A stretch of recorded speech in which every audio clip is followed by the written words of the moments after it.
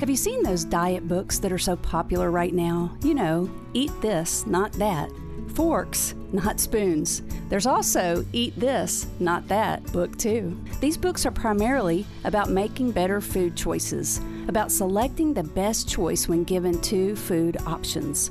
The Bible also uses the word better when comparing choices. An example is found in Psalm 118, 8 through 9, where we are told, "It is better to take refuge in the Lord than to trust in people.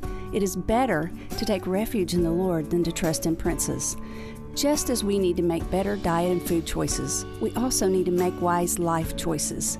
Maybe today you and I can read Psalm 118 this way: "It is better to take refuge in the Lord than to trust in anyone or anything else."